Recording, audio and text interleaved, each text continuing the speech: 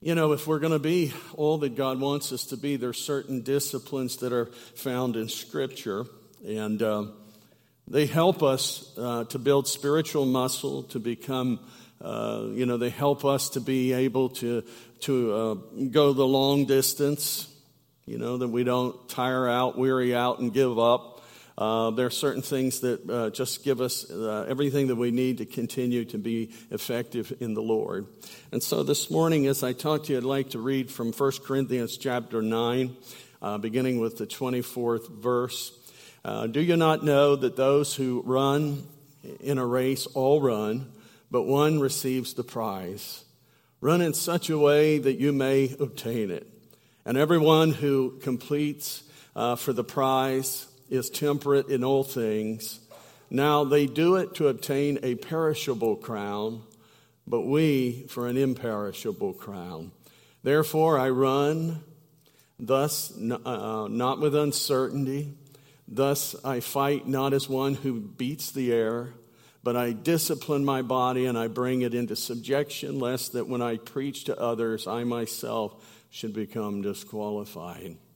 Certainly, the Apostle Paul's using an analogy of utilizing some of the events and things that took place that the people in his day would have been familiar with. Those in Corinth would have known, and they would have been able to apply the analogies that he is using in the context that Paul was using them.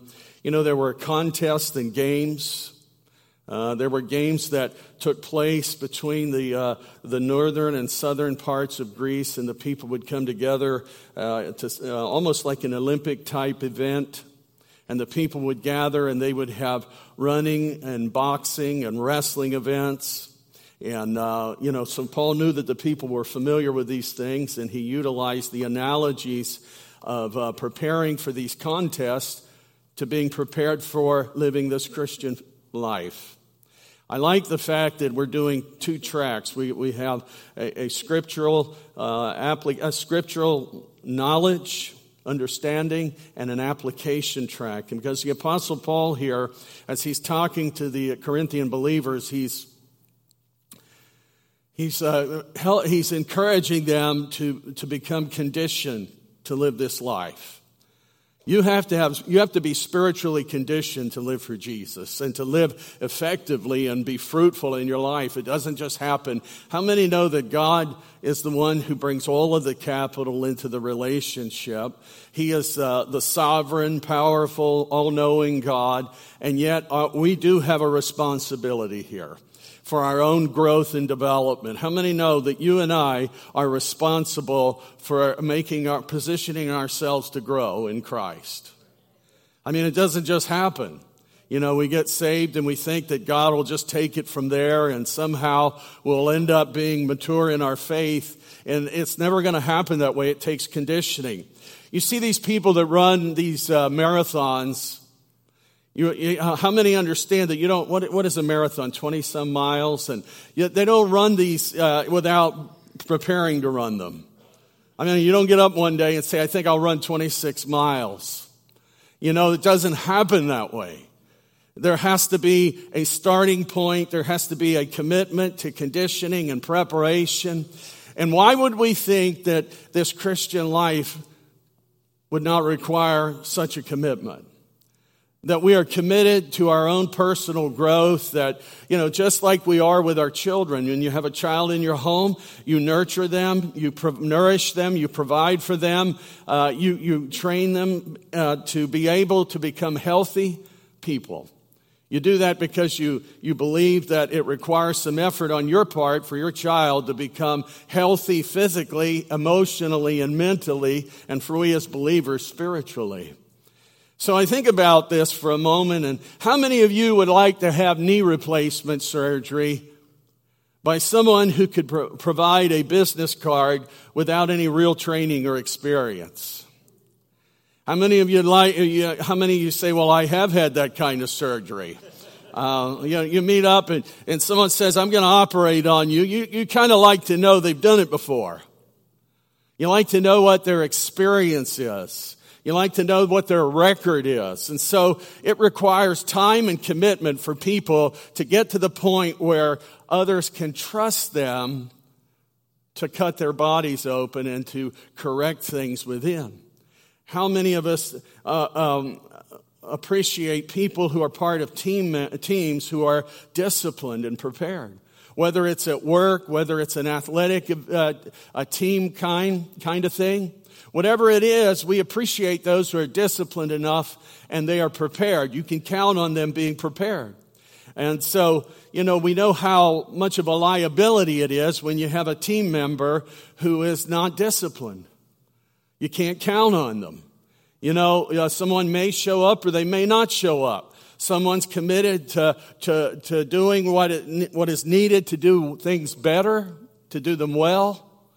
And then there are others who they're not as committed. And we know that we can identify pretty quickly which they are. How many of you want to be part of a nation whose military that provides for our defense is untrained? They say, well, we've just kind of written off basic training. We don't really see any need for it because the guys and the gals get tired and they really don't. It takes a lot to invest in that, and we don't really want to do that. But we will defend you. We don't want an army that hasn't been trained. We don't want a military that hasn't been trained. We don't want those in positions to launch missiles who have not been trained. We don't want those standing guard over our nation who have not been trained. And so we see that almost in every part of life, in order to do anything better than the way we've done them before, it requires commitment. It requires disciplines. There are certain practices that we have to do in order to become better. When we think about it, you can't prosper without personal discipline. There's no growth without personal discipline. I want to say that to every Christian, every believer in this room. You will not grow in your relationship with God without personal discipline. If there's not a disciplined prayer life, how far are we going with that? We're not going to be very effective in anything that we do if we're not. And I'm not trying to guilt anybody because we're not trying to impress God by all of the things that we do. But we understand that God, this is a partnership, that we give ourselves fully to the Lord. We commit to His Word. We apply the principles of His Word to our lives because we believe that they are credible and they work. As you and I have come into the house of God today, the key to relevance is critical. There's certain keys. And we have to be proven. You got to develop a track record. You don't develop a track record without experience and without investment and without repetition, without increase in the commitment level. Paul uses the analogies of a runner and a boxer. And I thank God for the analogies that he provides because it gives us some kind of picture. Paul had admonished believers to run well. God wants us to run this thing well. How many here believe God wants you to run this race well? The Bible pictures life as a race, and God wants you to run it well. As you look at what the Apostle Paul said, do you not know that those who run in a race all run, but one receives the prize? And he says, run in such a way that you may obtain it. You see, we are to run well, not just to show up so that we can have a participation certificate, but we're to run to win. God wants us to run toward excellence. How many believe that God wants us to run in excellence, His excellence, toward excellence? That God wants us to grow and to become effective and strong in our faith and in our lifestyle and in our relationship and in our witnesses. In order to win, one has to have a mental preparation. One has to be physically prepared. And as believers, we have to be spiritually prepared. Spiritual conditioning. How many know that the renewing of our mind is God's will? And in order for our minds to be renewed, you have to feed your mind something that is healthy. You have to focus your thoughts on things that are godly and are glorifying to Him. It's what we put in our mind, what we allow access to our thought life that either brings transformation or digression. As a believer, we grow, our mind becomes sharper in the renewing process of the Holy Spirit. Or we begin to just stagnate and our thoughts become unproductive and our thoughts are wavering and they're torn and they're blown all over the place. God wants us to have mindsets that are steeled. He wants our mindsets to be focused. How many know that focused believers are dangerous to the devil? That the devil fears those believers who are focused, those who are discerning, those who are walking around with their eyes on the prize. They're not knocked around by life and circumstances, but in the midst of it all, they're able to keep their focus on Jesus. Those are dangerous people. And I've known some dangerous people over the years, people that have gone through great difficulties and trials, and yet their minds were set on God's Word. I have a very good friend who said his 19-year-old son had cancer. He was 19 years old. He was having some breathing issues. He was coughing and he thought it was just some type of allergies. They went to the hospital and had some tests and diagnosis. The doctor called them in and they had invited us to go along and to sit, right? I'm not hallucinating. We went with them and we sat there as the surgeon came in and he said to them, "I'm sorry, your son has stage 4 lung cancer." And he says, I'm not sure what we do here. And, we thought about that, that image for a long time. It was always burned into our thought process. Mom and dad, devout believers. But you know something, I'm going to tell you this. The thing that helped them, and we'll talk a little bit more about this, the thing that helped them to get through that, and I'm saying to get through it because we have to get through it. People say you never get through it. I don't believe that. Maybe we never get over the absence or the pain or I'm not in any way minimizing that, but we do get through. We get through what that situation presents. And they sat there in that room and, his name was Brian. And Brian was as precious a young man as I've ever met in my life. He loved the Lord. He was instrumentally gifted. He led worship for us many times at our church, very spiritually dialed in. And his dad looked at me as we walked down the hall in the hospital the one night. And he said, I can't bury my son. He said, I can't do that. And, the thing is, God had a plan. We prayed for Brian, people fasting all around the world. His mom was, his aunt was a missionary in, I believe, Panama. And, people praying everywhere, fasting, praying. And this young man he was in church almost every Sunday. And over the course of time, his body, he was a stout young man. He was just built. He was stout. And his body began to fail. And he withered physically. And yet he would come and from a young man who came into the church and he was prayed over. That's why, don't ever judge other people's faith because of what happens in their lives, because you're not in that position to do it. You're not qualified. You're not qualified, nor am I. I'll say that again, and if you don't hear it, I'll say it another time. We're not qualified to make those judgments. It's easy to make those kind of judgments until we walk through it ourselves. Amen? When we walk through those deep, dark places and it didn't work out the way we want to, we understand that God still has a plan. His plan didn't blow up. And this young man's body withered, and he would walk into church, and then at the end he shuffled into church. And he was bent over and shuffled, and all along he would say, this didn't take God by surprise. And we went to the hospital, sat with his dad and mom, Robin and I, a little bit, and we left that night. No sooner got home, his dad called and said, Brian passed away tonight. And the very thing that he said he couldn't do, he was going to have to do. And you understand there are certain things in life you have to do. And how you do it depends on the conditioning of your heart, the conditioning. And Brian had been raised in a household of faith. His strong family, the Christian values, they lived what they preached.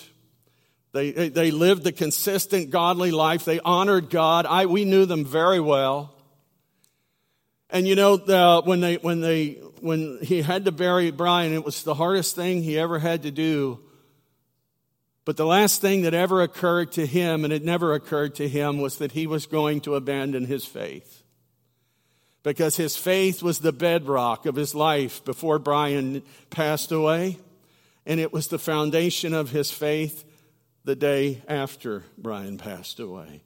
And today, that foundation is in Christ because he knows that Brian went to be with Jesus. And that was hard. I love Brian, in fact, very much. I loved him like a son because, in fact, I was hoping that he would become a son-in-law.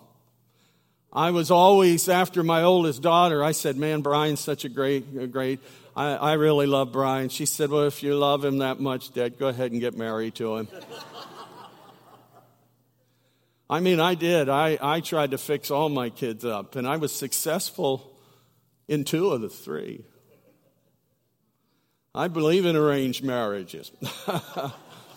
So, you know, anyhow, Brian had passed, and, you know, the church, it was a small church, it was just full. And it was a witness and a testimony of this young man's life.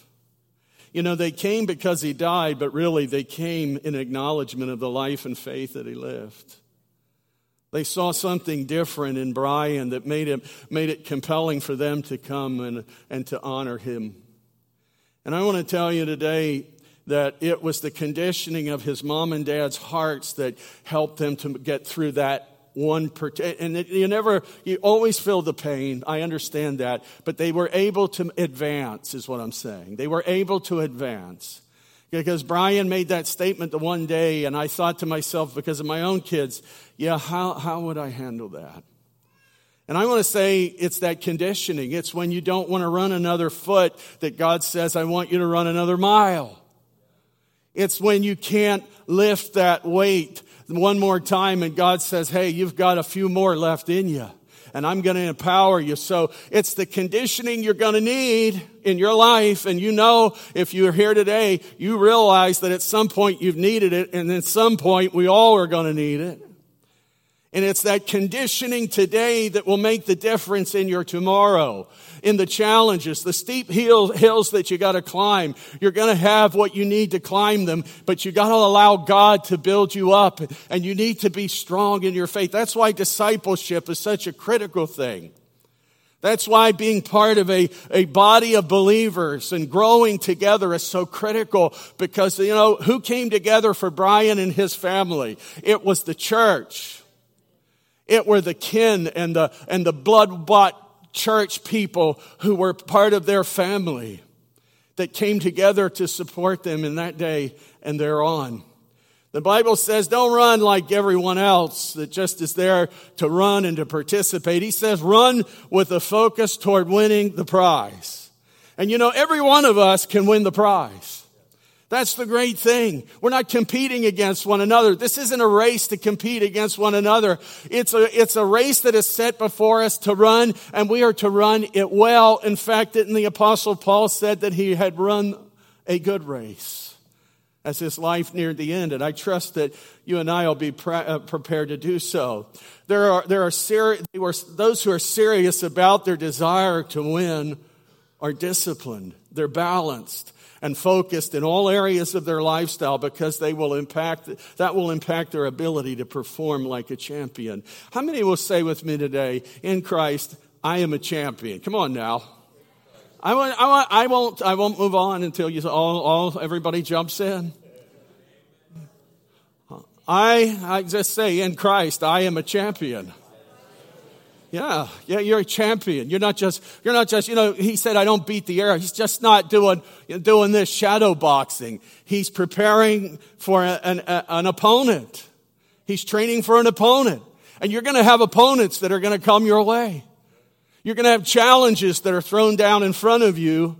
And God wants you to know as you leave this place, if you will immerse yourselves in the disciplines that strengthen you in faith and conduct, that you are going to win. You know, Brian won that day when he went to glory, and his father, who's also named Brian, did not lose a son as much as he gained a joyful, his hope for that reconciliation in Christ just grew stronger. You know, in the natural, they're focused on the temporal prize, the forgettable prize. You know, we don't remember yesterday's champions. We can't just tell you who won the title in 1968 or 1985 or even maybe 2018. Champions come and go, but this isn't that kind of thing. The prizes come and go. The awards of mankind come and go, but we're running for something that's eternal here. Come on, church. You're living for something eternal. Come on. You're not living for the temporal, the small measure. You want the big enchilada. You want the prize. Come on. You're living this life for Jesus Christ. You're living this life. Your faith is not secondary. It's primary. It's not, I love this as we look on. Some people can't advance in their faith because they get so fixated on things that really don't matter. Oh, they hurt me. Big deal. Get over it. Quickly. Did you hear that? Say quickly. Come on, let's say that. You can in Jesus. Come on. How many know God can dispatch that in a second? How many believe that I believe in a God that raises the dead. I believe in this, but I'm going to carry this around with me for a while because I can't get over it. You are phony baloney if that's your perception. Let me pray for everybody. I want to pray for you. I want to pray for you. Well, what about that thing in your life you're not letting go? I just can't right now. So people think you're being insensitive when you say get over it. If it weren't for God, we couldn't get over much.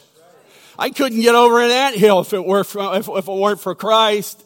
But you're not disadvantaged here today. You're not a weakling, right? How many here know that you got real muscle? Because you've been building muscle. You've been in this house of worship. You've been gathering with other believers. Some of you have strong prayer lives. You fast before God. You seek the heart of God. You're training to be a champion. You will never become a champion if you don't train. Oh, God will get me there. God's not going to take you anywhere that your feet aren't willing to walk to. Let's keep that in mind. Oh, he's going to just get me there. No, he's not. He's going to say, get on your feet and move. Or stand still. Or stand strong. Here's the thing. Albert Einstein, a great quote, he says, weak people, here's what people seek or do in response to things. He says, weak people revenge. Strong people forgive. Intelligent people ignore. Oh, you don't have to latch on to everything, right? That makes it more difficult for you. It takes you away from your training. Come on. You say, I don't have time for this stupidity. I'm training. I'm in training. I want to become strong in Jesus. He says I'm a champion, and I want to show the world that he's true. He's telling the truth. Those who are serious, desire to win, and desire to win are disciplined. A determined runner is not ambiguous in his or her determination. A champion is not simply a shadow boxer. Paul says, therefore I run thus not with uncertainty, thus I fight not as one who beats the air. There is intensive self-discipline, physical discipline, and the body is brought into a place of subjection to a strong mind. Your mind has to be, how many know God wants you to have a strong mind? Because your mind's got to tell your body, hey, function in accordance with God's plan for your life.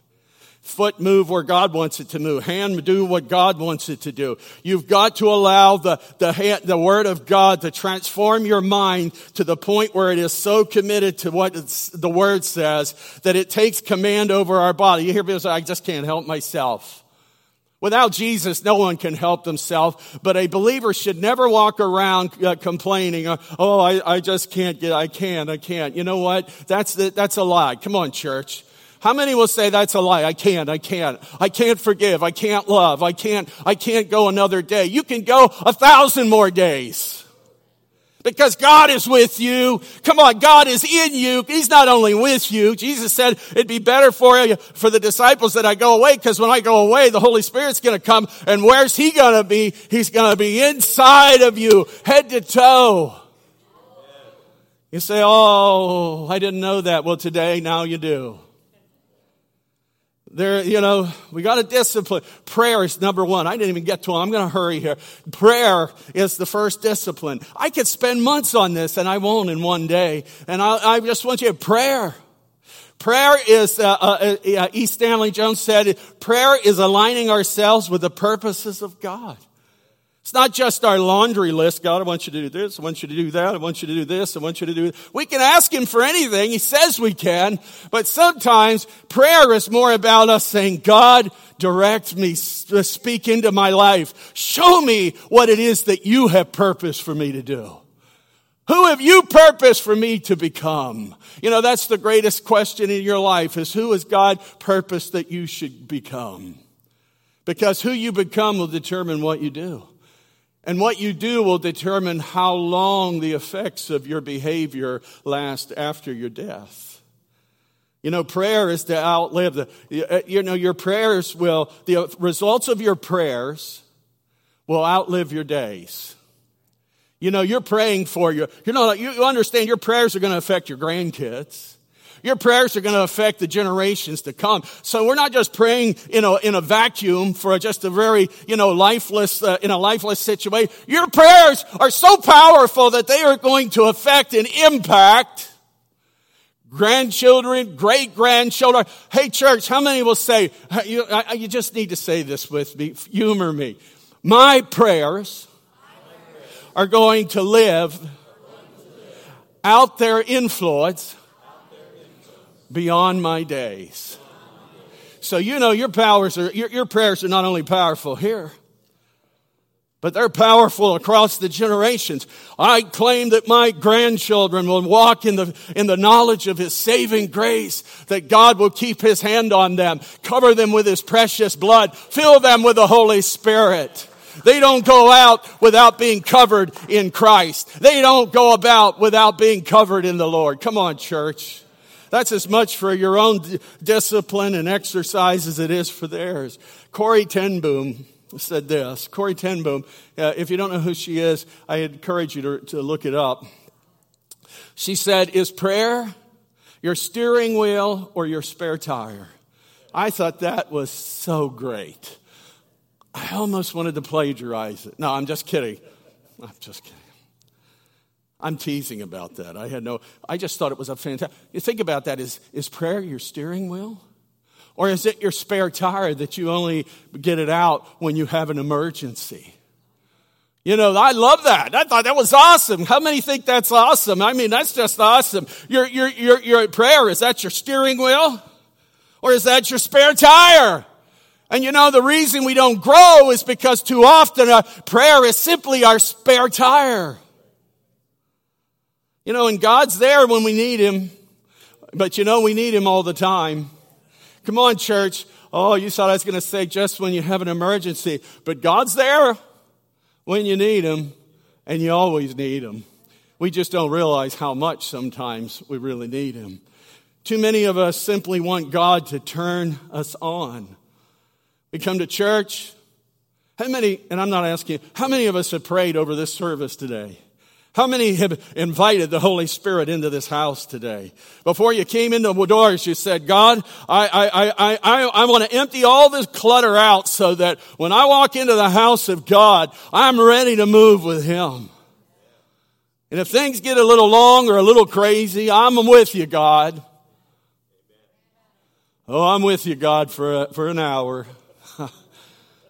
And then I got to be over at the buffet before the Baptists get there.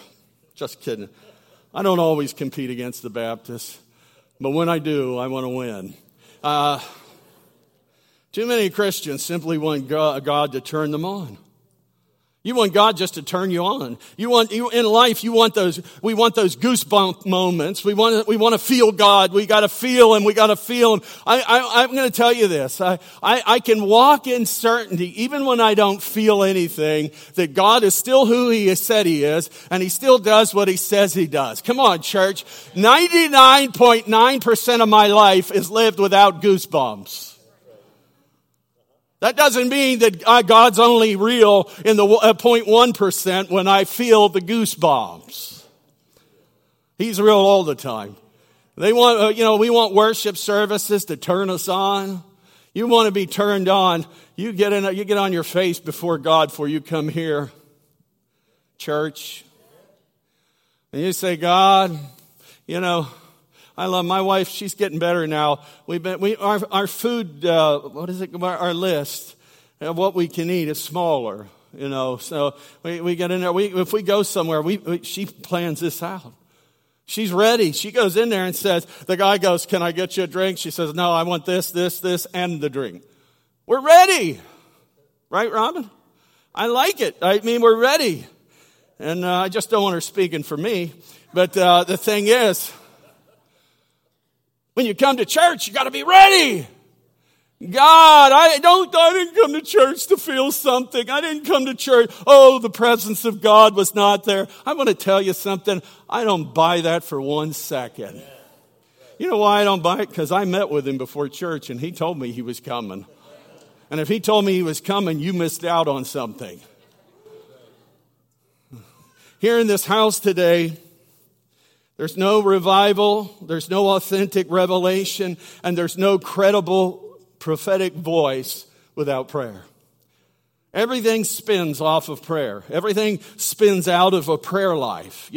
One you walk in intimate relationship. You want to get turned on, say, God, you're the love of my life. You're not second. You're not 1A, you're not 1B.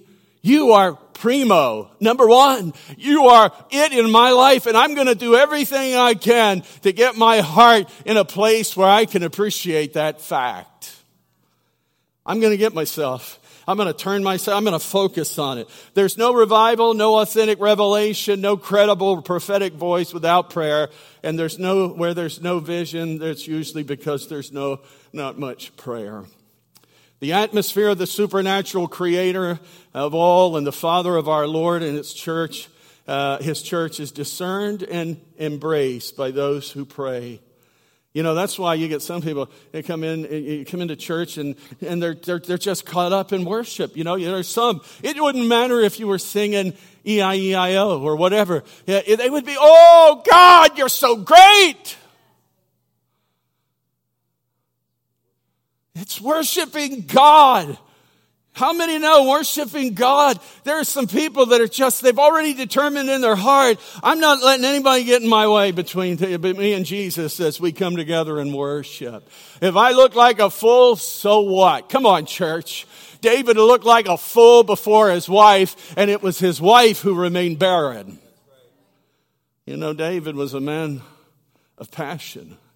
Not everybody has to jump up and run around and roll around, but, I saw a video not too long, a few times. They were having a baptismal service, and this had to be one of them really ultra crazy, Pentecostal churches. I don't know. I don't mean that. Well, I kind of do in this case. But they're doing it, and they're all running around the church. They're just running, and the pastor standing up there. There's a guy with his jacket waving it over his head, running down the aisle, runs up front, flings it, lands on the pastor's head, and then the guy runs around again. I'm telling you, you can find it. Go on YouTube, look for the guy that ultimately he comes running down the middle aisle. He ran to the baptismal tank and dove over the side. And I thought, now that's something. That's really something. I think that'd be okay if it were a God thing, right? That guy didn't look like he could get over that hurdle, but man, he went head first. He had a suit on. He ran up over, dove up into he did a swan dive right up over the top, a splash, and, all these crazy things. But it doesn't matter how much you jump around in church. if you're not living it outside of church. You know, we're not here to impress anybody. We're not here to say, hey, we put on a good show. If you're here for a show, they probably got some better ones elsewhere. But you understand here, we're here. You know, you say, what is all this energy? What's wrong with you? I don't know. It's God, I think. Because I didn't invite anybody else to do this. I didn't invite anything else to stir my spirit. Come on, church. You say, oh, well, you know, I asked him for a fish. He didn't give me a stone. How many are getting ready to, I mean, maybe not dive over that, but you're getting ready. I mean, if you do, I give you my support. There's no water in it right now. It'll hurt. Prayer is often, it shapes our mindset. We pray for our family, our friends, our coworkers, everybody. We need to be in that prayer conversation all the time. We've got to be jealous about that time alone. You never see these obnoxious people that love each other? I'm just kidding. These oh, I love you. And they're like latched on to each other. Oh, it looks like they're connected and they're walking around. It's like, please stop. I'm going to say, Brett, one time we went out not too long. Where's Brett at? Are you up there? Another rapture? Are you up there? Oh, okay, there he is. Thank you, Brett. We love you, Brett. Went out to lunch with him. We got in the park. Everything was good until we left. And I never told you about this, but I'm going to tell you now. We walk out to the parking lot, and Brett has the audacity to open the door for his wife. And I couldn't even fake it because we were already in the car. I mean, I just said, I looked at Rob and said, sorry. Well, it could happen, one on your birthday. And, I mean, it's just one of those things. I don't even know why did I tell that? People that are, I don't know. Oh, they're in this intimate oh, I love you, honey buns. I love you. I love you. I love you. And they weren't doing that, but I mean, he opened the door. That was enough, brother. Don't do it again. Not with me. I mean, you can do it anywhere else, just not when we're together. Okay. Where you at? Oh, you're up here. But God, you got to jealously guard that intimate relationship with God, because that's where the strength comes from. That's where your inspiration to keep persevering comes from. It's that intimate, secret place, that quiet place before God that He speaks into your heart. And if you give me a couple minutes, 11:07. How many will give me a few more minutes? Okay. How many? Well, I'm not even asking you because you don't count. I mean, you do, but not in this vote. I want to ask you this morning, are you jealous about that intimacy with God, that prayer? Twofold prayer. There's prayer that's private, the prayer closet. Someone said prayer is, let's see, how did he say that? You can't live the Christian life in the prayer closet, but you have to be in it and come out in order to live. I'm going to tell you, I messed it up. Sorry. I think it was someone who passed on to glory. Sorry about that. Just in case he's in that cloud of witnesses. In the crowd, are you in the crowd or are you in the upper room? There's two different types of people. I know that's stereotypical, but two types of people. There's people in the crowd and there's upper room people in the church. The crowds followed Jesus for what they could get from him. They wanted, and that's okay. Jesus was there to heal, to deliver, to provide, to make miracles. But there were some who followed him because of what they could get. What they could get. And then the upper room, when it came down to it, there's just 120 in that upper room. Those were the crazy people. I mean, they were all in. They had heard Jesus say the things that others deemed to be controversial, and they couldn't be shook off. Others said, I can't do this anymore. He's weird. I just can't do it. They walked away. Not these ones. They were committed and they were in that upper room and that, they were prayerful. And God, what happened anyhow? He ended up pouring out His Holy Spirit. Come on, church. Now, knowing that, how many want to be part of the crowd or you want to be the upper room people? The upper room's where we got to go, right? I mean, we were on the upper deck of the bus yesterday, right, Rob? We rode around Gettysburg. Robin almost got us kicked off. You know, they said, don't touch the wires running across the road because you're only like this. She kept jumping up and grabbing onto them.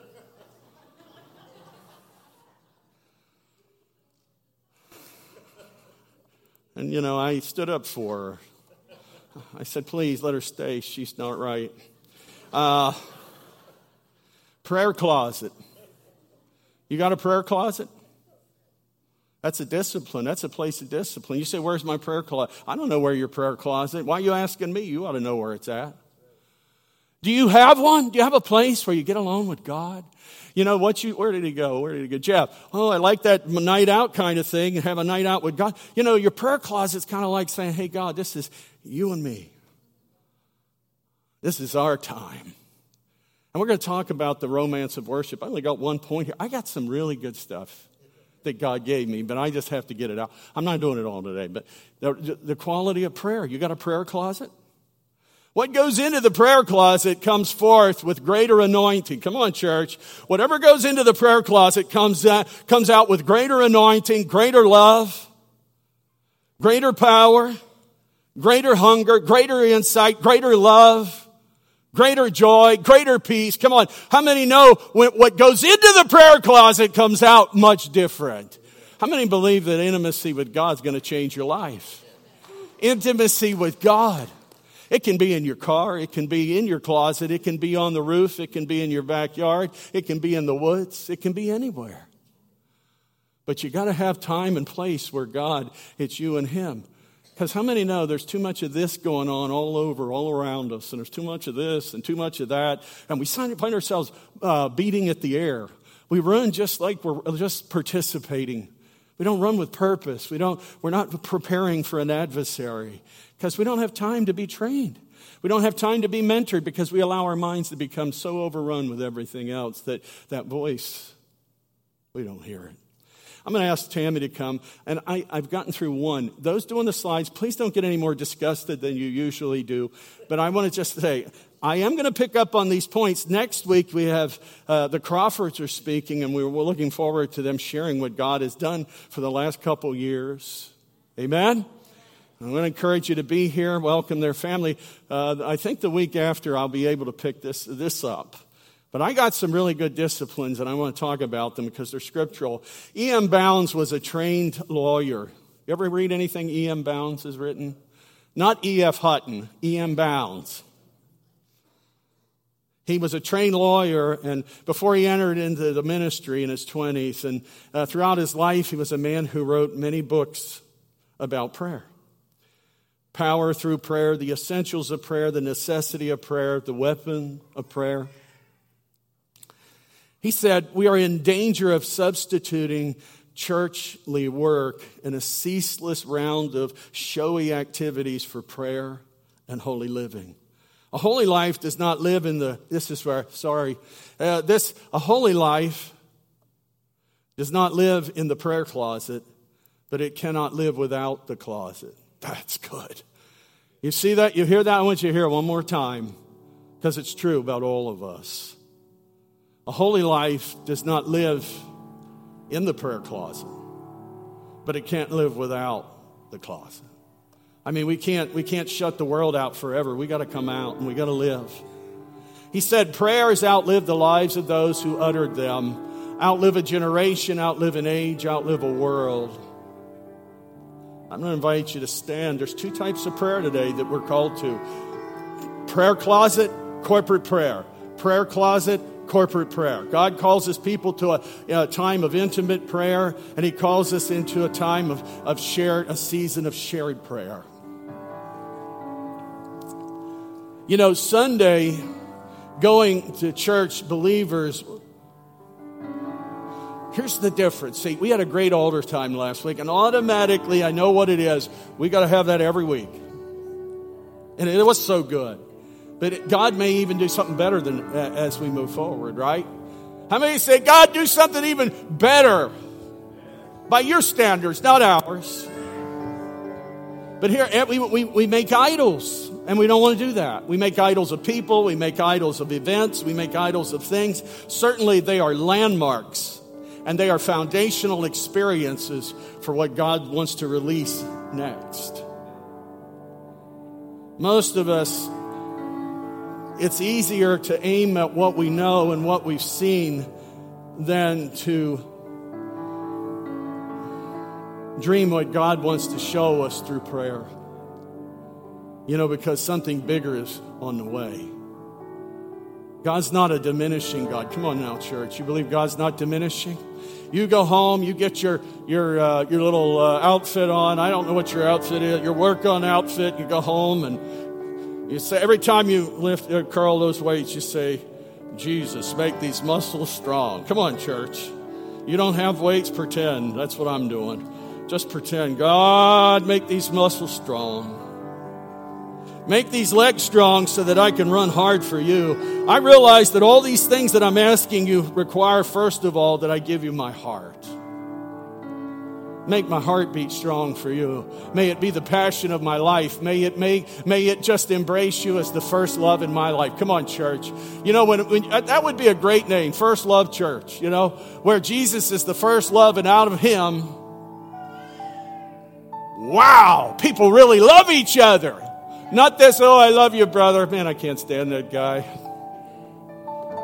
I'm talking about loving when it's really hard to love.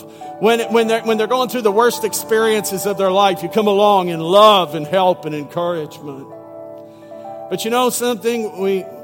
If we're prayerful, we know that God is sovereign and he's unpredictable in some ways. Because his ways are bigger than ours. And I believe there's something that God wants to release in every gathering of his people that's unique and different. And things you ain't never seen before, and ain't a word, but I've grown up using it, and I love it. I'm a hick. Prayerful believers know that God is sovereign, he's powerful. And we know that he's powerful in the excitement and he's powerful in the whisper.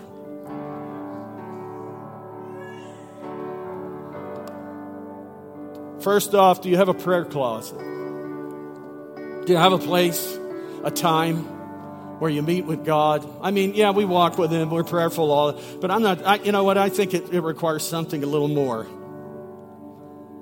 We got to separate and say, Jesus, this is you and me now. Please, Lord, download into my life your heart. Download into my life, Lord God, your love. What walks in pride, when it enters into the prayer closet, comes out in Christ-like humility. What walks in weary emerges renewed. What walks in defeated emerges victorious. What walks in indifferently comes out with a great passion. What walks in confused comes out with clarity of mind. What walks in as a victim emerges as a champion. And as we leave this place today, we're teammates, so we pray together. We do life together, but if we do all our activities together and we network together and yet we don't pray together, we've kind of not fueling the vehicle.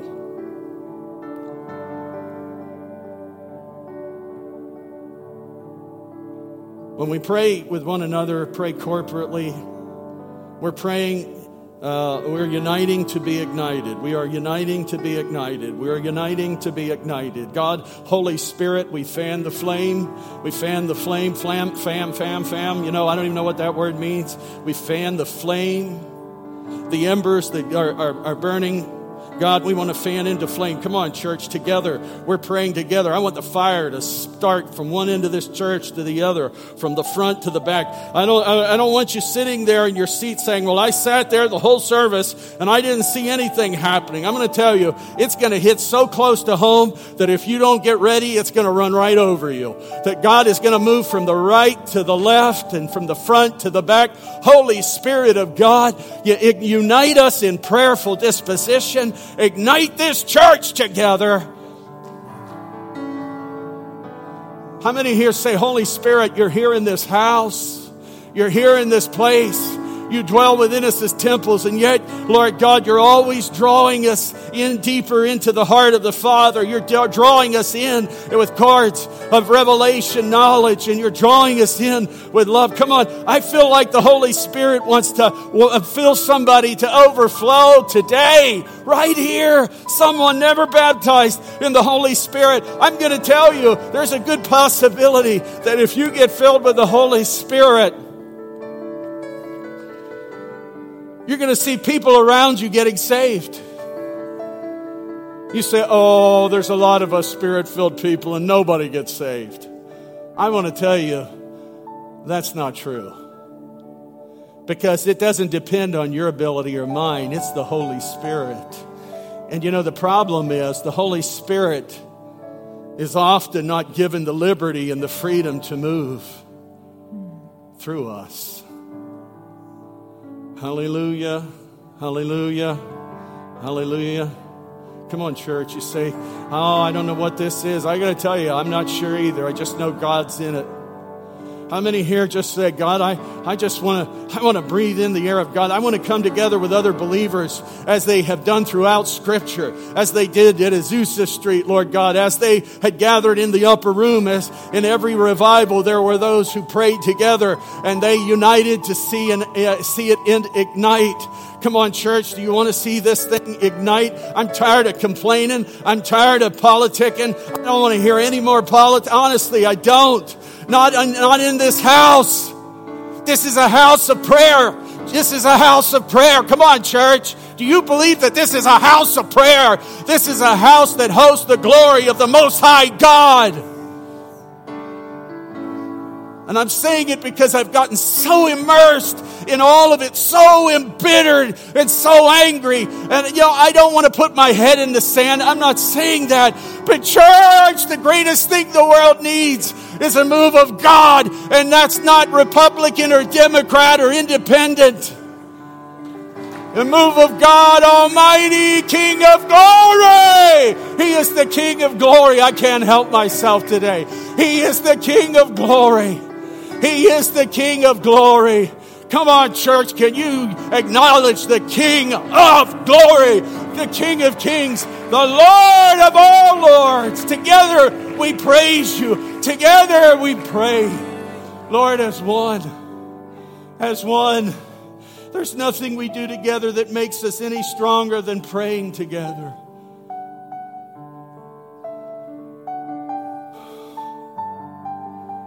Hallelujah.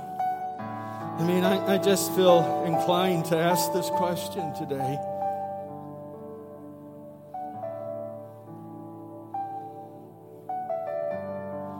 How many of us have been couch Christians?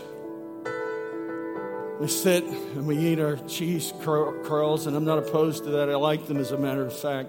But the cheese curls, and we sip, and we just have gotten so used to just lounging around, and we look at the things that are happening, and what do? We turn the news channel to Fox, or I can't conceive anybody turning it to anyone else, but other than, what is the other one? What? Newsmax, yes, okay. Anyhow, but I'm just going to say, that's not where it's going to happen, folks. I'm so tired of looking at politicians, expecting them to do what He's called the church to be. I ask you this morning, this is rather long, and I don't know a short sermon. I've not met him yet, but one day, I want to say this. How many just say, it's time? to unite so that we can ignite in God. I don't want any creepy lizard, snake, demon thing trying to usurp the authority of God, because my God reigns on high. And every affliction and everything that Satan would seek to do. You say, what are you, we're now talking about the devil? Yeah, I am, because there's a real God and there's a real devil. Only difference, one is God and one is not. One is holy and one is evil. Both of them are active, but only one of them is all-knowing and all-powerful and all-present. You know that, right? Come on, church. We got to ignite so we can boot out some of the strongholds.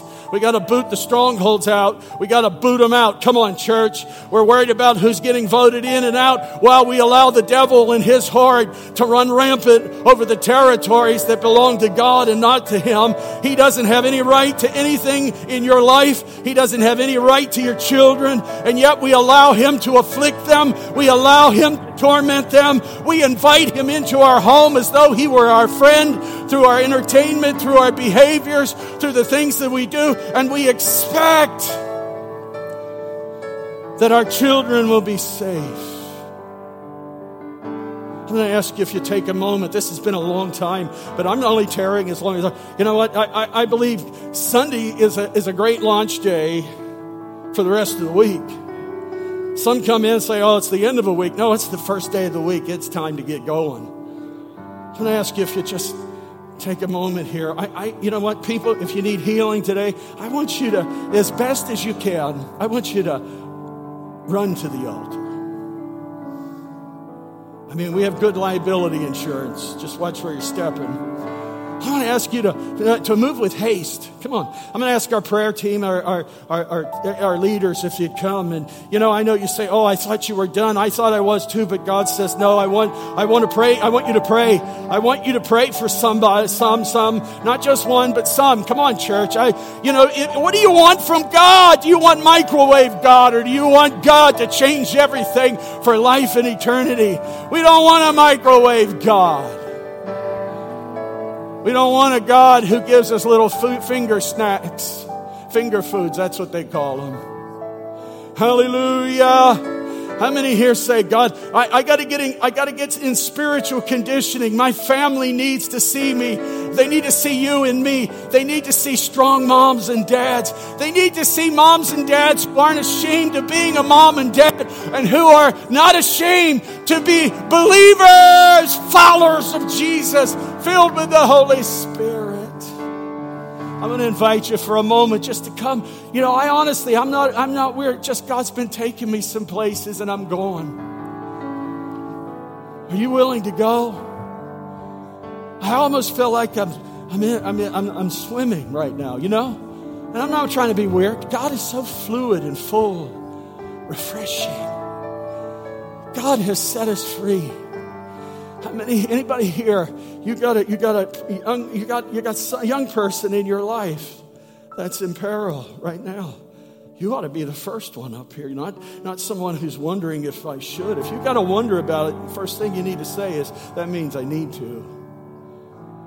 How many men here are going to say, I want to be a Holy Ghost filled man. I want to be powerful. Not for our own vanity, but you know what? I want to be the kind of person that, Lord, prays effectual prayers, because in Christ we stand righteously declared. Would you take a moment with me? We won't keep you long. You can leave. Once we begin to pray for a few here, you can leave anytime you want. The doors are open if they've unlocked them. Just kidding. Anyhow, I want to invite you to just come for a moment. You know, the worst thing that I could do is to leave this place and there's someone whom God says he wants to do a work in their lives and they don't experience it. Anybody? You know, I'm not afraid today. I'm not afraid.